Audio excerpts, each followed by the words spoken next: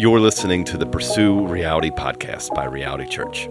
In each season, we hope to refresh, redeem, and rediscover what it means to follow Jesus. Welcome, everybody, to the Pursue Reality podcast. Great to have you back. And my name is Lindsay, and I have with me here the one and only Pastor Joe. Oh, boy. Hey, everybody. And the second one and only, not to diminish his brightness, Yes. Pastor Calvin. Hey. And we are really excited to this season to be talking about core values for us as a church. And I think even if you don't go to our church or casually come to our church, I think it's going to be something that will be really beneficial for you. And I'm really excited about these conversations, talking about things that are important in the kingdom of God. But every church, we believe, has kind of a unique calling, a unique fingerprint of the kingdom of God. Not better than any other church, just unique to how God made up that church.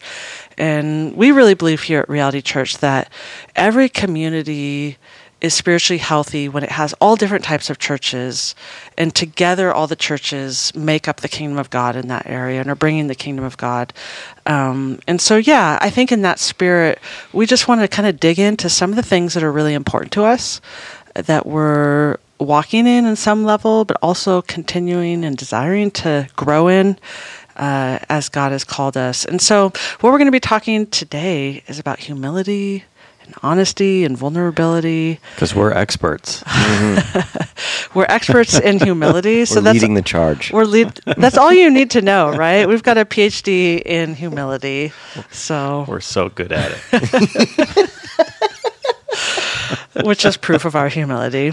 So I wanted to start with talking. So the way that we articulated this in this first core value for us is by this statement that we crafted. So we as a staff worked on this together, actually went on a retreat. We've spent hours, right, Calvin? Yes. Several meetings of, I love it, I hate it. I love it, I hate it. You guys really did an awesome job. I came back from a long vacation, and you guys had them sculpted. It's amazing. They're just wonderful. And then you gave your input. Not much. You guys were spot on. No, it was a fun process digging in, and it really was. It's fun to do this even as an individual or a family, a company, to kind of dig in and try to articulate what's important to you. And so this is how we articulated this first value for us. And this is what we said. We value humility and honesty. We are vulnerable about our areas of brokenness, sincere in our praise and encouragement, and generous in grace and forgiveness. Okay, good. Hearing it, I do love it. I'm good. I'm okay, good with you're it. good with that? Yeah. No, I think we should scratch that and go back and rewrite it. So, I think I want to start with the big banner one with humility and honesty. And so, Reality is the name of our church. So there's right there a big statement about what we value and what we're striving for. But humility and honesty, I think every church values it, every Christian values it, but for us, it is kind of an elevated thing for us of what we're really trying to shape our culture like. And I'm curious, Joe, how did this come to be? Why was this important to you? Because you carried this, you infused this into the culture, and it kind of became contagious. So how did we get here? Yeah, I was thinking about Lindsay, Pastor Lindsay sent me that question ahead of time, and I was thinking about it, trying to remember some great moment of revelation. Where God granted you utter humility?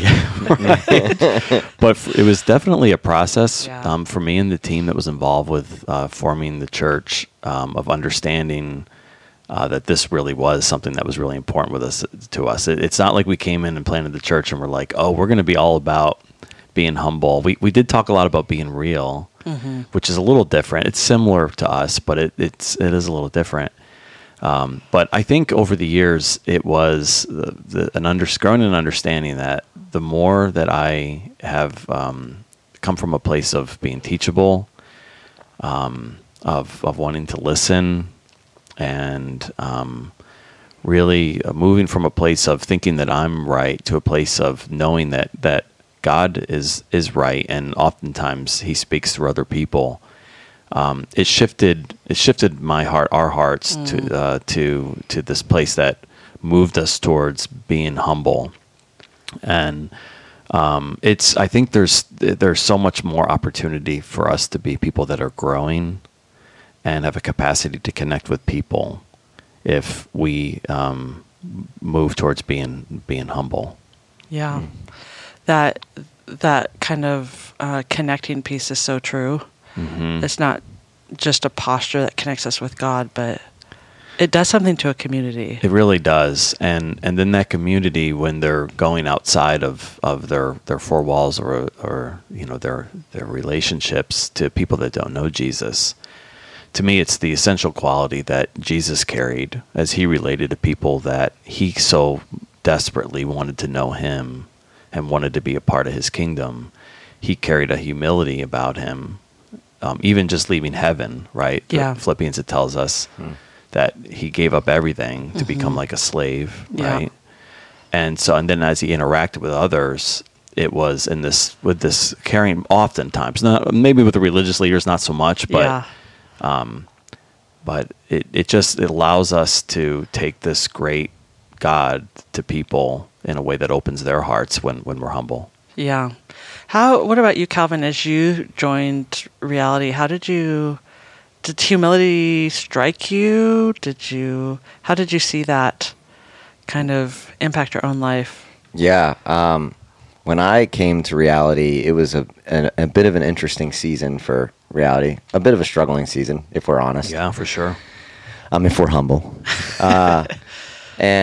But being new to this group of people, I was actually moved by the humility amongst these people who we were set up to tear down church in a middle school, and which will humble you. Yeah, which these some of which I think of Mike. He's a high level leader at the church, has a bit of a staff role. He's on leadership team. And he was there early every week, pulling tables out, setting kids' rooms up, different things, portable facilities team, and just the humility of this group of. There's a number of people that week after week they're there, 6, 7 a.m. just to set up church for an hour and a half, and then to leave. I came and Josh and Joe were a little bit. You guys were a little concerned with where the church was at. And I came in and I was like, this church is amazing. These people are awesome. Yeah. The way that they care this much to they don't need recognition. Nobody, all of our guests that were coming to the church at the time, they didn't see all that. But they completely flipped the environment and did what they could to make church happen. And that to me was the pinnacle of health in a church. Yeah. Was just its leaders humble enough to work in the background. Yeah. Mm-hmm. And I did see Mike taking out garbage after the service this last Sunday. So 10 years later. He's still at it.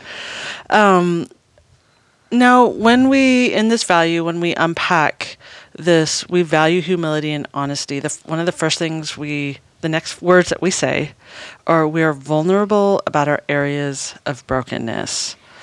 And vulnerability about brokenness is hard, right? What gets in the way of this for people or for you? Why is vulnerability an expression of humility? How do those two things work together? What comes to your mind when you hear that? Yeah, I think, we were talking a little bit before, but I think vulnerability is kind of an exercise of humility. Because oftentimes we're so wrapped up in how we're perceived by people. Yeah. And I guess you can get wrapped up in wanting to be perceived as humble. But being vulnerable is, I think, one of the greatest ways to be perceived as humble, to not care about how you're perceived necessarily. Yeah. Does that make sense? Yeah, it does. And I think it's, I was just thinking about interactions I've had with Joellen over the years where... Your wife. Yeah, my wife. Thank you, Lindsay. Yeah, where, times she'll be vulnerable with me and she'll say she's sorry about something, or this is an area of weakness, and I'll be like, yeah, honey, that's really true. And actually not just that, but this as well. You forgot something? Yeah. Or it's actually worse than what you said. Oh. Like what that does to a person's heart when they're in that vulnerable place and they're trying to share, how much that can shut them down. So, you take that kind of principle, and I think there's a lot there that we could unpack in being vulnerable with one another and how we relate to one another that can lead us, as we think about it, towards healthy relationships. Yeah. What gets in the way of vulnerability for you guys? Yeah, it's some of it gets complex when you're talking about being a church leader. There's some things in there that we could talk about, but for most of us, we don't have that problem as much. I think there's a concern about what people think. Yeah. That it starts with, and how our especially Christians, because non-Christians don't tend to judge us when we're vulnerable. They tend to welcome it and actually feel like it's a strength and it's unusual to them in a positive way. Mm-hmm. Yeah. But believers have their different categories of what is allowed to be vulnerable and what's not. And if it doesn't fit within their specific set of rules related to that, at times they can respond to you in a way that isn't helpful. It makes you feel shame or guilt in an unhealthy way. Yeah, Corey Asbury just released a new EP, and it's awesome. But he has this song called "Misunderstood," and the chorus is, "You're broken, and everyone who says they're not is lying, and maybe we just got too good at hiding." And so it's this idea that we are all so broken, and if somebody sees you as more than broken than themselves, or vice versa, you see someone as more broken than you are, then maybe you are just really good at hiding it. Oh, Boy, that's really good, that isn't it? Because what does sin always want us to do? yeah. Hide, Yep. right? All the way back to the garden. Yep. Right? It's the same thing. And church cultures reward being good at hiding. Mm-hmm. Right? Yeah. We reward it. We like it. Yeah. Yep. We like it. It makes it, everything fits in a box. Everybody's life. Look at what Jesus has done and how great we are. Our vulnerability needs to come with a happy ending at times. That's good. And that's that comfort. So how, growing in that comfort of being comfortable with the uncomfortable, right? Yeah. Being in the middle of the story and not knowing exactly how it's all going to work out. Yeah. That's hard. That's really true. But vulnerability is it's the spot where the page turns. I mean, that's why we always talk in faith communities about you want to overcome the sin struggle you're having. It's time to be vulnerable about it. Yeah. Share it with somebody. Yeah. Because, and not because of anything other than that seems to be a key ingredient on how to overcome your struggles, is to talk about them with somebody. Yeah. And be vulnerable. Yeah. It's amazing, isn't it? Yeah. Comes out of hiding. Yeah. Right? So humility that happens. It actually makes us more humble. Yeah. When we share, we actually become more. We're humiliated a little bit. That's the term, right?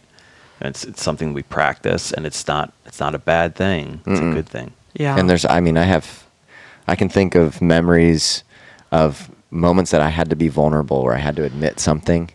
And I remember feeling the weight in my own chest release. There's a part of it that was just humiliating, but there was also a part of it that was yeah.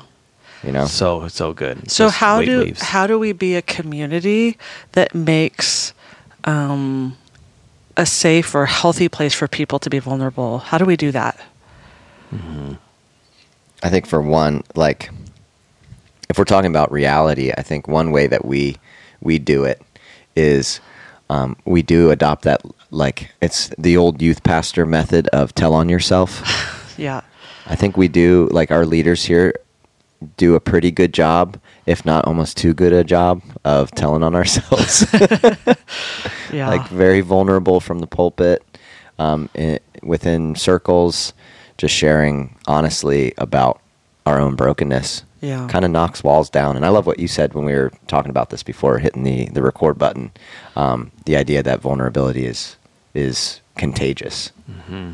And so I think when we do that, it's going to spark a little bit of a contagion of vulnerability. Yeah. Hopefully. That's the hope. Yeah. And pride can also be contagious. Right. And so many times when we practice that, we're encouraging that environment, not just for ourselves, but for others. So it does come down to, I think, every individual part of reality, every person that makes up this special community that we're a part of, moving into this themselves and practicing it, at least with a small group of people that we love to gather with. Yeah. You know? And I think that's what creates a community where people have space to be themselves, fully just be themselves who they are, not have to put some kind of mask on. Yeah. You know, to try to show other people that there's something other than who they are. And the freedom in that is very special. And lastly, I think all of us want more of the Holy Spirit in our lives. Yeah. And I feel like as we practice being vulnerable, we're making room for more of the Spirit. I think the Holy Spirit is very attracted to humility and is repelled by pride. That's so true. I think of the Apostle Paul and how humble he was, and that was directly shown in his vulnerability, but his weaknesses, his struggles, his past, and how the Holy Spirit, he didn't have to generate this Holy Spirit moment. The Holy Spirit just worked through his life very powerfully. So we're talking about this humility and honesty, and that first thing was vulnerable about our areas of brokenness. And we talk about being generous in grace and forgiveness. And I think that's when we think about being a community that is safe enough so one of the things my counselor tells me is there's no such thing as safety, right? There's no perfectly safe person or environment. It's just safe enough. And so, because safety is, right, a myth. Like that you can be perfectly safe. You want to be safe enough and be in a place safe enough. People make mistakes. They are going to hurt you. They're going to own it. And that's where this whole thing of being that safe enough community for that vulnerability is being a community that's generous in grace and forgiveness. And I read this quote by Paul David Tripp that I really loved. And this is what he said. He said, "God is not exhausted, discouraged, or disgusted by how much, after all these years, we still need him." And when I thought of that need for and the importance of grace and forgiveness, not just as the means by which we are saved, but also the means by which we grow and we belong in community. And so, when you hear that quote, God is not exhausted, discouraged, I love this, or disgusted even, by how much after all these years we still need him. What comes to your guys' minds? I think first thing I think about is the sort of the tension between sometimes when am I going to overcome this problem? And when is it okay for me to live in the brokenness of that on a journey towards more health, right? And so all of us want the issues of our life to be fixed, from yesterday, or we're in a worship service and it's just we get zapped by God and by the Spirit, and we're healed and better, and emotionally we're on a different path, right? But most of the time there's a working out of that area of our salvation, like of overcoming the brokenness. That happens over time, that God teaches us so many things in that process. So if we're a church community that just expects people to come in and get fixed immediately with the big and the small things, we're gonna move people towards wanting to put masks on to hide. Because they're not going to, most of the time that's not what happens. It's a process over time, right? But if we're a community that's filled with grace and understanding and forgiveness, so that when somebody hurts us, we forgive them over and over again. When somebody shares their struggle for the 50th time in small group, and I know sometimes that's tough. Yeah. But when we are continually helping and encouraging people on their journey of faith, we allow those masks to stay off. We allow them to stay in the game. We allow it to be real and honest. And I think God does a lot through that type of environment. Yeah. Mm-hmm. Yeah, and one thing that's just standing out to me about this quote is that he says we still need him. Like when he was writing this or saying this, wherever he got the quote, he wasn't talking at anybody. Mm-hmm. And I think when we take that approach, when people are vulnerable with us and we need to offer grace and forgiveness, we need to have that posture of, like, after all these years, can you believe that God is not disgusted, discouraged, or put off by how much we still need him? Mm-hmm. Yeah.